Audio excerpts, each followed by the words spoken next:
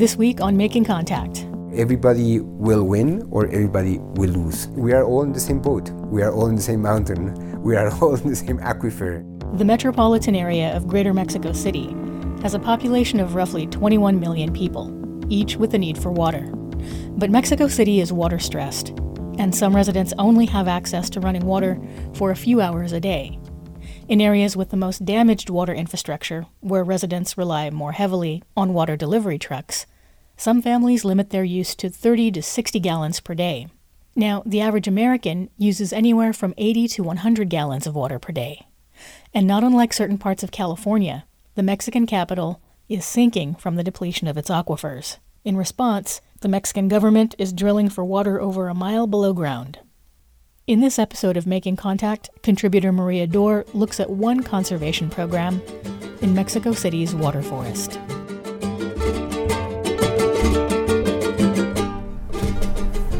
Just go open to see where cars coming. Let's just go around this corner. We're going first to Coajomulco, which is an Indian community on the Balsas watershed, which faces Cuernavaca.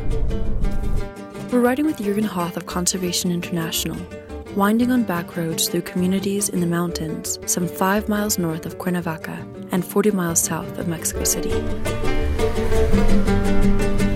We built 33 dry toilets as a way for people to save water, but also to be able to use the waste as fertilizers.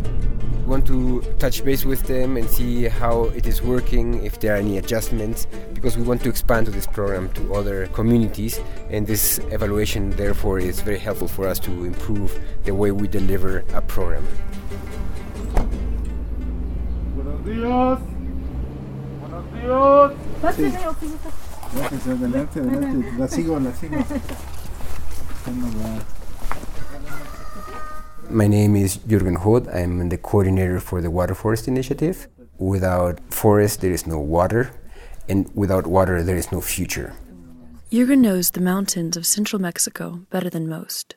When I was 2 weeks old, my mother took me first to the Desierto de los Leones. We walked through some valleys. Of course, I don't remember, but it was imprinted in me, the beauty, the love for these forests. Since 2012, Hoth has worked with Conservation International to protect the watersheds of Mexico City, an area recognized as the water forest.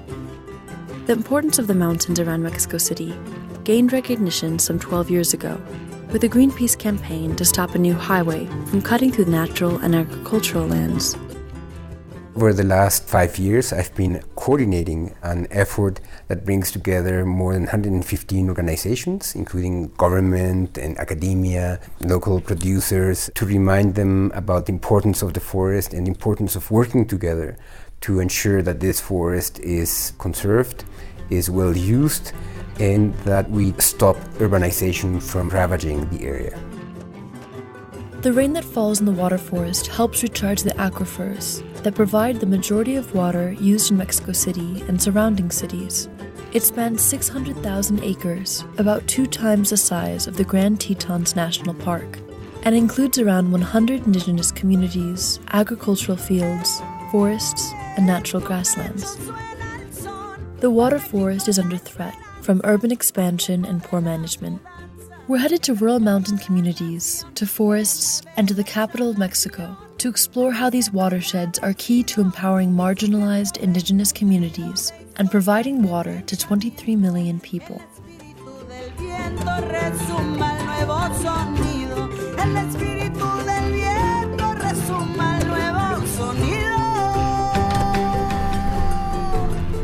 Immediately, the beneficiaries are indigenous that live in marginalized areas. We want to work with them because at the same time they are the owners of these forests and grasslands. With funding from the González Rio Oronte Foundation, a Mexican philanthropy, Buenas tardes. Hoth has supported actions in the field with communities, including water, sanitation, and hygiene projects, such as the dry composting toilets and biodigesters that we're visiting today.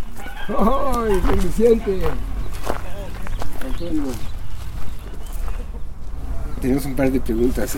We have some questions. What have been the principal changes that you have experienced with the bathroom? It's easier because when the bucket gets filled, we empty it in the garden and grow a plant. It's easier. When we have a party, it's easy to clean everything.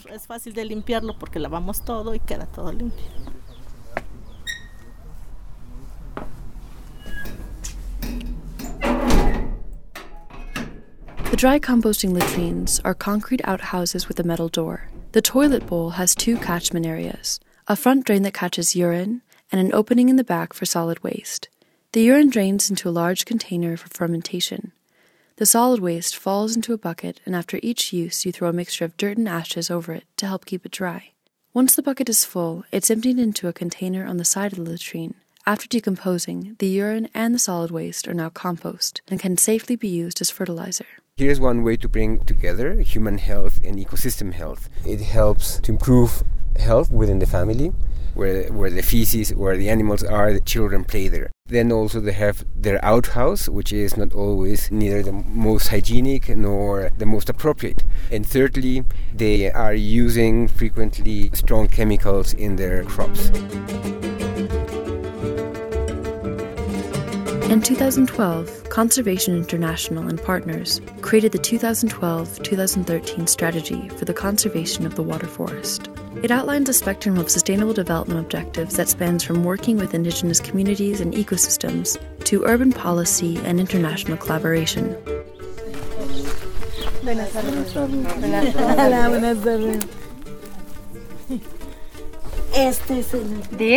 We use these containers to empty the bucket that's inside the latrine, and we empty it here for it to ferment. After a while, we take it out and apply it to the plants. So they have a scarcity of water, and therefore dry toilets are so important. It helps them process the waste appropriately. After a while, usually about 6 months, that waste has turned into compost. The same happens with urine, that after 2-3 months, it can be used as a fertilizer. ¿Ha tenido algún problema el baño? No, ninguno. Have there been any problems? None. There's no smell. No problem with the neighbors. Tiene ni olores, nada. O sea, con los vecinos todo está bien. La familia. Did the family adapt to using it? Yes, quickly. There are 4 of us. ¿Podemos ver el baño? Can we enter the bathroom?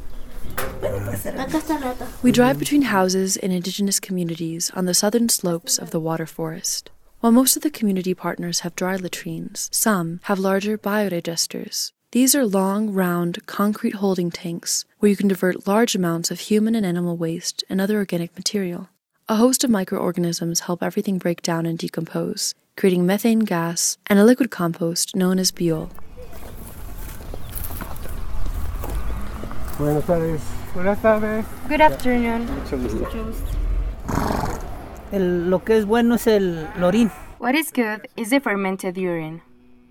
What do you do with the fermented urine and the manure? We use it on the cactus, tomatillos, and tomatoes. We use everything from the biodigester. Sí. Sí, ahorita lo del digestor. Ajá. It's better for the plants. That is, if there's a lot of fertilizer. It's better to just use organic fertilizer and no chemicals. Before we started working with the community, we organized several workshops to let them know about waste pollution and how it affects human health and what can be done about it. We also organized later workshops on the different types of systems that are available so that they participated in choosing what system was most appropriate to their houses and their condition. To hold the workshops, get materials, and help build the latrines and biodigesters, Hoth worked with SARAR, a Mexican civil society organization focused on water management and sustainable sanitation for community development throughout Latin America. We organized a workshop for learning how to build these systems, where the idea is that people in the communities know all about self-construction. It's useful on the one hand because if they want to give maintenance to the system, they can do it. At some point, perhaps we even create job opportunities. If somebody else wants a system, they can hire people who took these courses.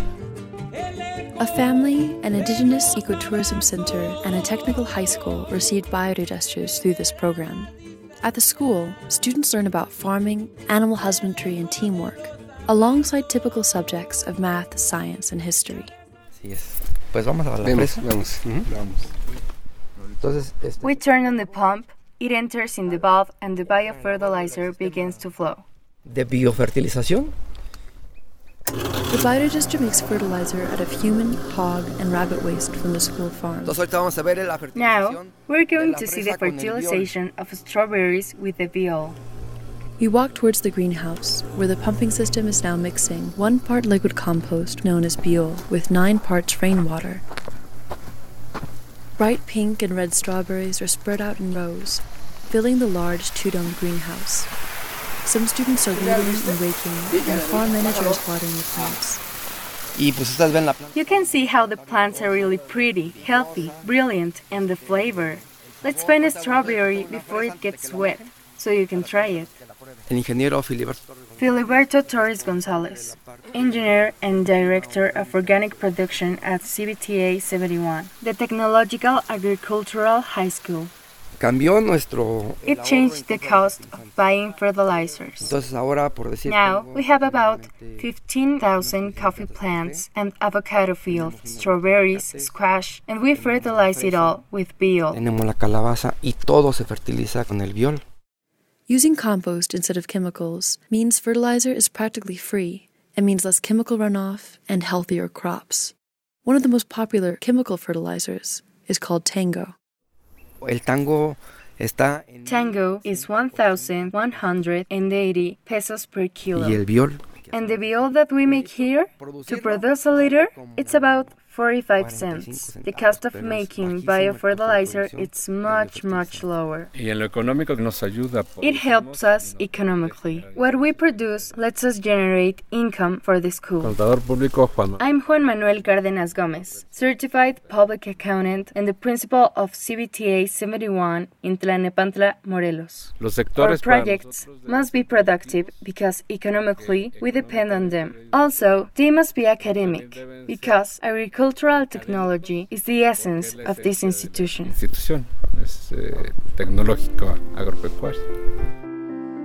The money raised from the crops help the school run. And when they grow the tomatoes, squash, strawberries, the students are helping, watching, learning, and their families are seeing the process as well. These students will make the next generation of farmers, business people, and decision makers in these communities. Sometimes we want people to go organic, but we make it more expensive, and then maybe the results are the same, or with the chemical, you see faster results than organic. I have 2 former students who are already using biol 100%. They both sell in the Tlayacapan organic market. For me, it's a success. At best, you ask, how many students have been trained? At most, 600. But I feel satisfaction with just 2 or 3 because it's difficult to convince people and to change their mentality. But little by little, we're doing it. Working with these communities is essential to protecting the watersheds. Hoth sees the project as having a triple win. Rural communities have better living conditions and safer crops. Ecosystem health in the watershed improves, and the water that reaches urban residents is cleaner. By doing all of this, we ensure good quality water infiltrating into the aquifers. 23 million people live and depend on the water that these forested mountains produce.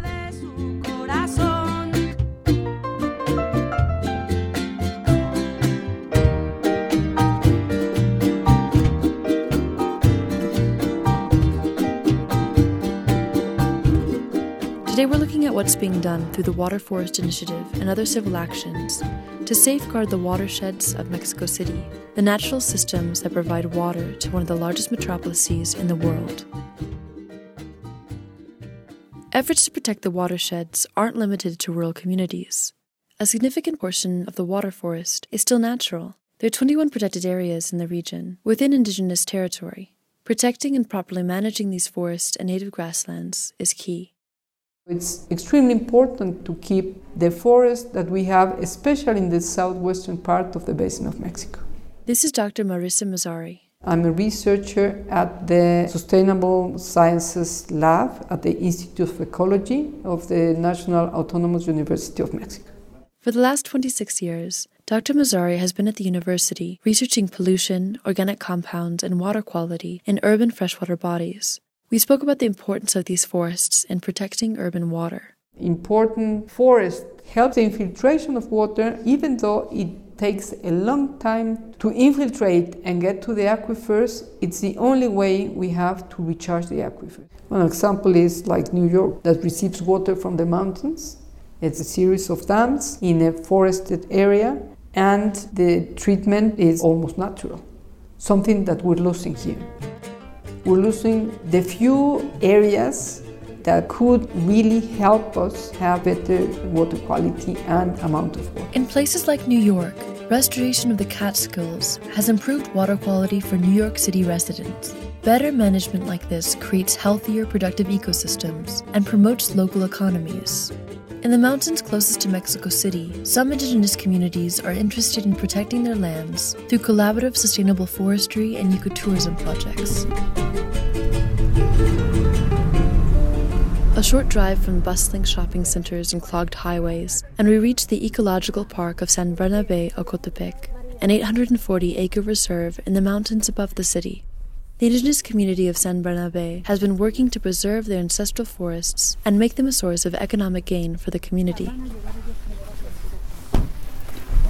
In Mexico, most of the national parks are in the hands of indigenous people. These are original settlements that were there before the Spaniards arrived more than 500 years ago. So they have a very close relationship with the forest, and the forest represents a lot more than the value of the money. We can still find forests and grasslands here, as opposed to sprawling urban areas, due much in part to the conservation and lower impact use of these lands by communities like San Bernabé Ocotepec. My name is Celia. I'm a guide certified by the Secretary of Tourism. Miss Celia is from San Bernabé and helps lead ecotourism groups in the park. We stand with several other guides overlooking the volcanoes and the southern side of Mexico City, all the way across the valley. We're at the villa in San Bernabé Ecological Park. We're looking at the mountain Ajusco, our neighbors, Xochimilco. And we can see the Popocatépetl volcano. There are many trees, birds, and just a while ago, an eagle flew over us.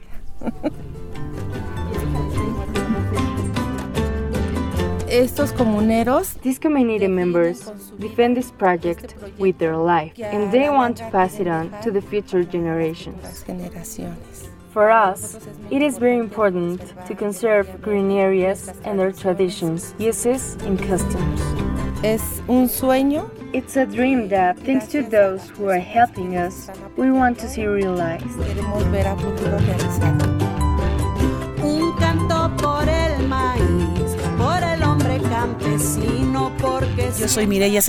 My name is Mireya Sanchez Mendoza. I am a certified guide with the Secretary of Tourism, and I am a member of this community. We have a forest greenhouse in which we are collecting seeds from endemic trees that grow here. We grow saplings, and from these same trees, we are reforesting our forest.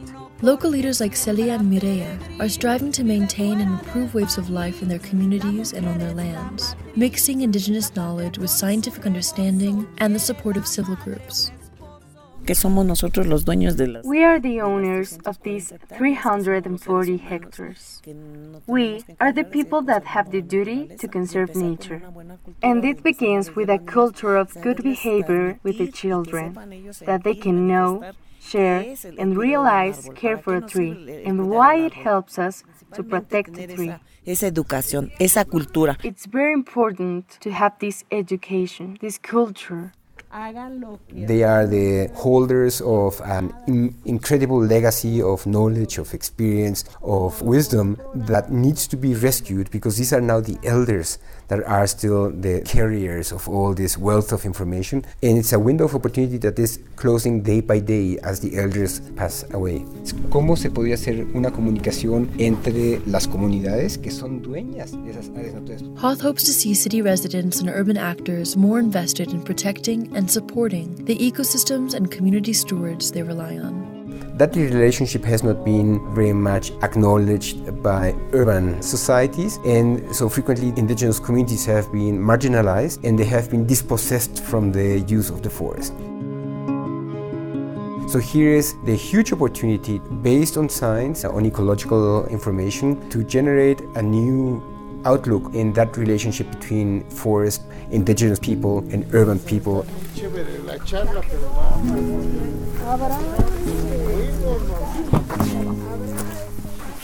Many of the ecosystem and community goals for protecting the watershed of Mexico City cannot be achieved without concerted involvement in the city.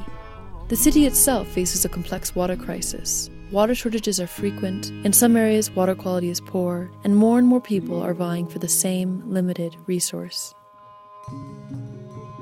Protecting the watersheds and aquifers in Mexico City isn't an issue of convenience for urban stakeholders. It's an urgent necessity and a matter of national security. No water, no city. So here we are racing to the meeting with all these little buses. Here we are close to peak time. We're inside the bus. Everybody's squeezing each other. We're in the middle of Mexico City right now, but how far away is the water forest? It's in straight line about 10 kilometers. About half of Hoth's time is spent in the city with urban stakeholders, government officials, and other NGOs. In a way, what I'm doing is bridging those worlds of the rural issues, the natural issues, and issues here in the city. Hola, ¿qué tal? Ya estamos acá. Gracias. Chao. The Water Forest Initiative hopes to see more urban attention and effort put into the protection and valuation of watersheds and aquifers. But a major issue is that people aren't connecting the dots. Few people associate the montane system with water availability. It's a problem of information. This is Dr. Mazzari again. All the water that we use in Mexico City is like 70% groundwater from the aquifers. It's an interconnected system of several aquifers. About 28% comes from outside sources, which is the Lerma system and the Cutzamala system. Lerma being wells and the Cutzamala system, rivers and dams. And between 1 and 2% comes from the Magdalena River. Since the late 80s, Mexico City has been getting about 28% of its water from a different watershed, some 110 miles away, to offset use of the aquifers. This system, known as the Cutzamala system, pumps water 1 kilometer up and over the mountains into the city. It is considered by some to be one of the most expensive waters in the world. People don't know where the water comes from. I wanted to do some informal surveying to see for myself where people think their water comes from. I'm at the Buena Vista metro station here in the middle of Mexico City, and I'm going to ask some people here if they know where their water comes from. Hola, buenas tardes, señorita. ¿Sabes de dónde viene el agua de la Ciudad de México? No. No, la verdad no. De las presas, mi amor. From the dams. Un lago interior. From an internal lake. De los manantiales. The springs.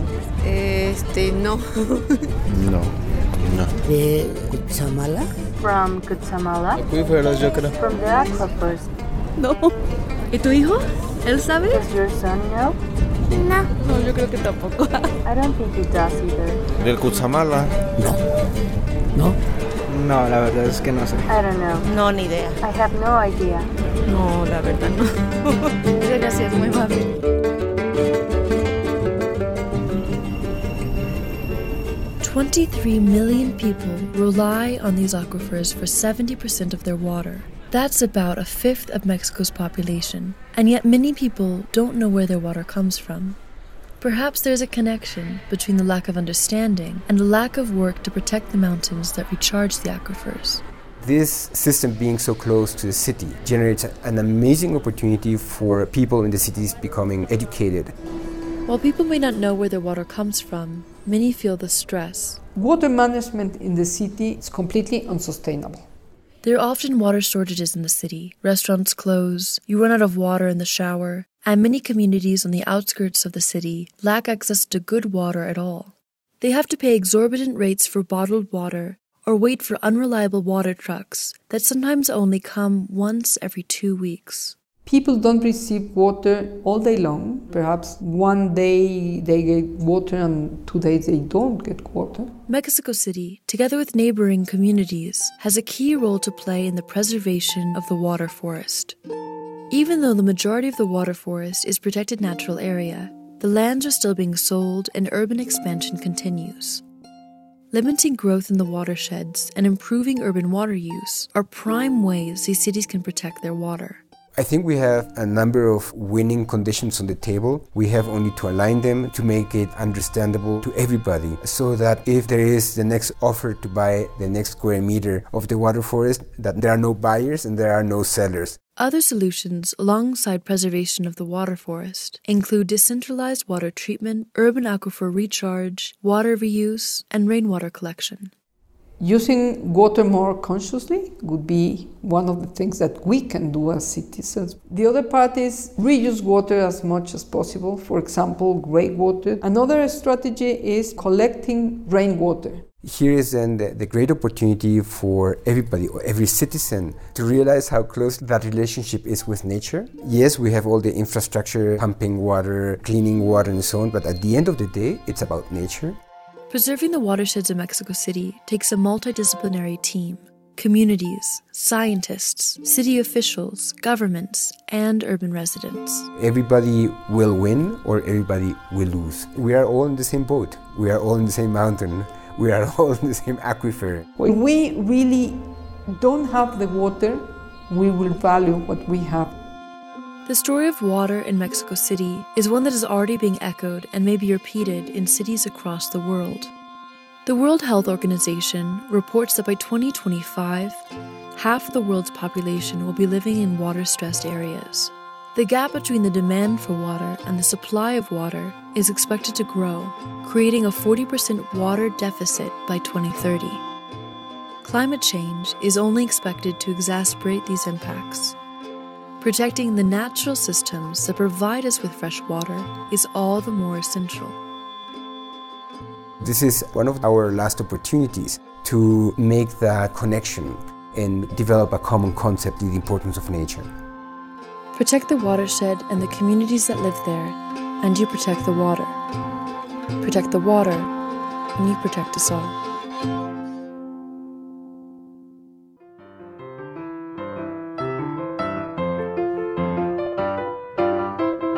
I'm Maria Dor, reporting from Mexico City. Thank you for listening. Special thanks to Jürgen Hoth and Conservation International Mexico, Dr. Marissa Mazzari, community members of Coajomulco and Napopoalco, Filberto Torres Gonzalez, and Juan Manuel Cardenas Gomez of CBTA 71, Celia Sanchez Gonzalez and Mireya Sanchez Mendoza of the San Bernabé Ocotepec Ecological Park, Ana Paula and Maria Jose Masip Aleman for translations, Monica Lopez and the rest of the Making Contact team, Lara Rebolloso for the Horacho music, with other music by Mon Placer and Radio Horacho and Zin and Zinfrino Huero.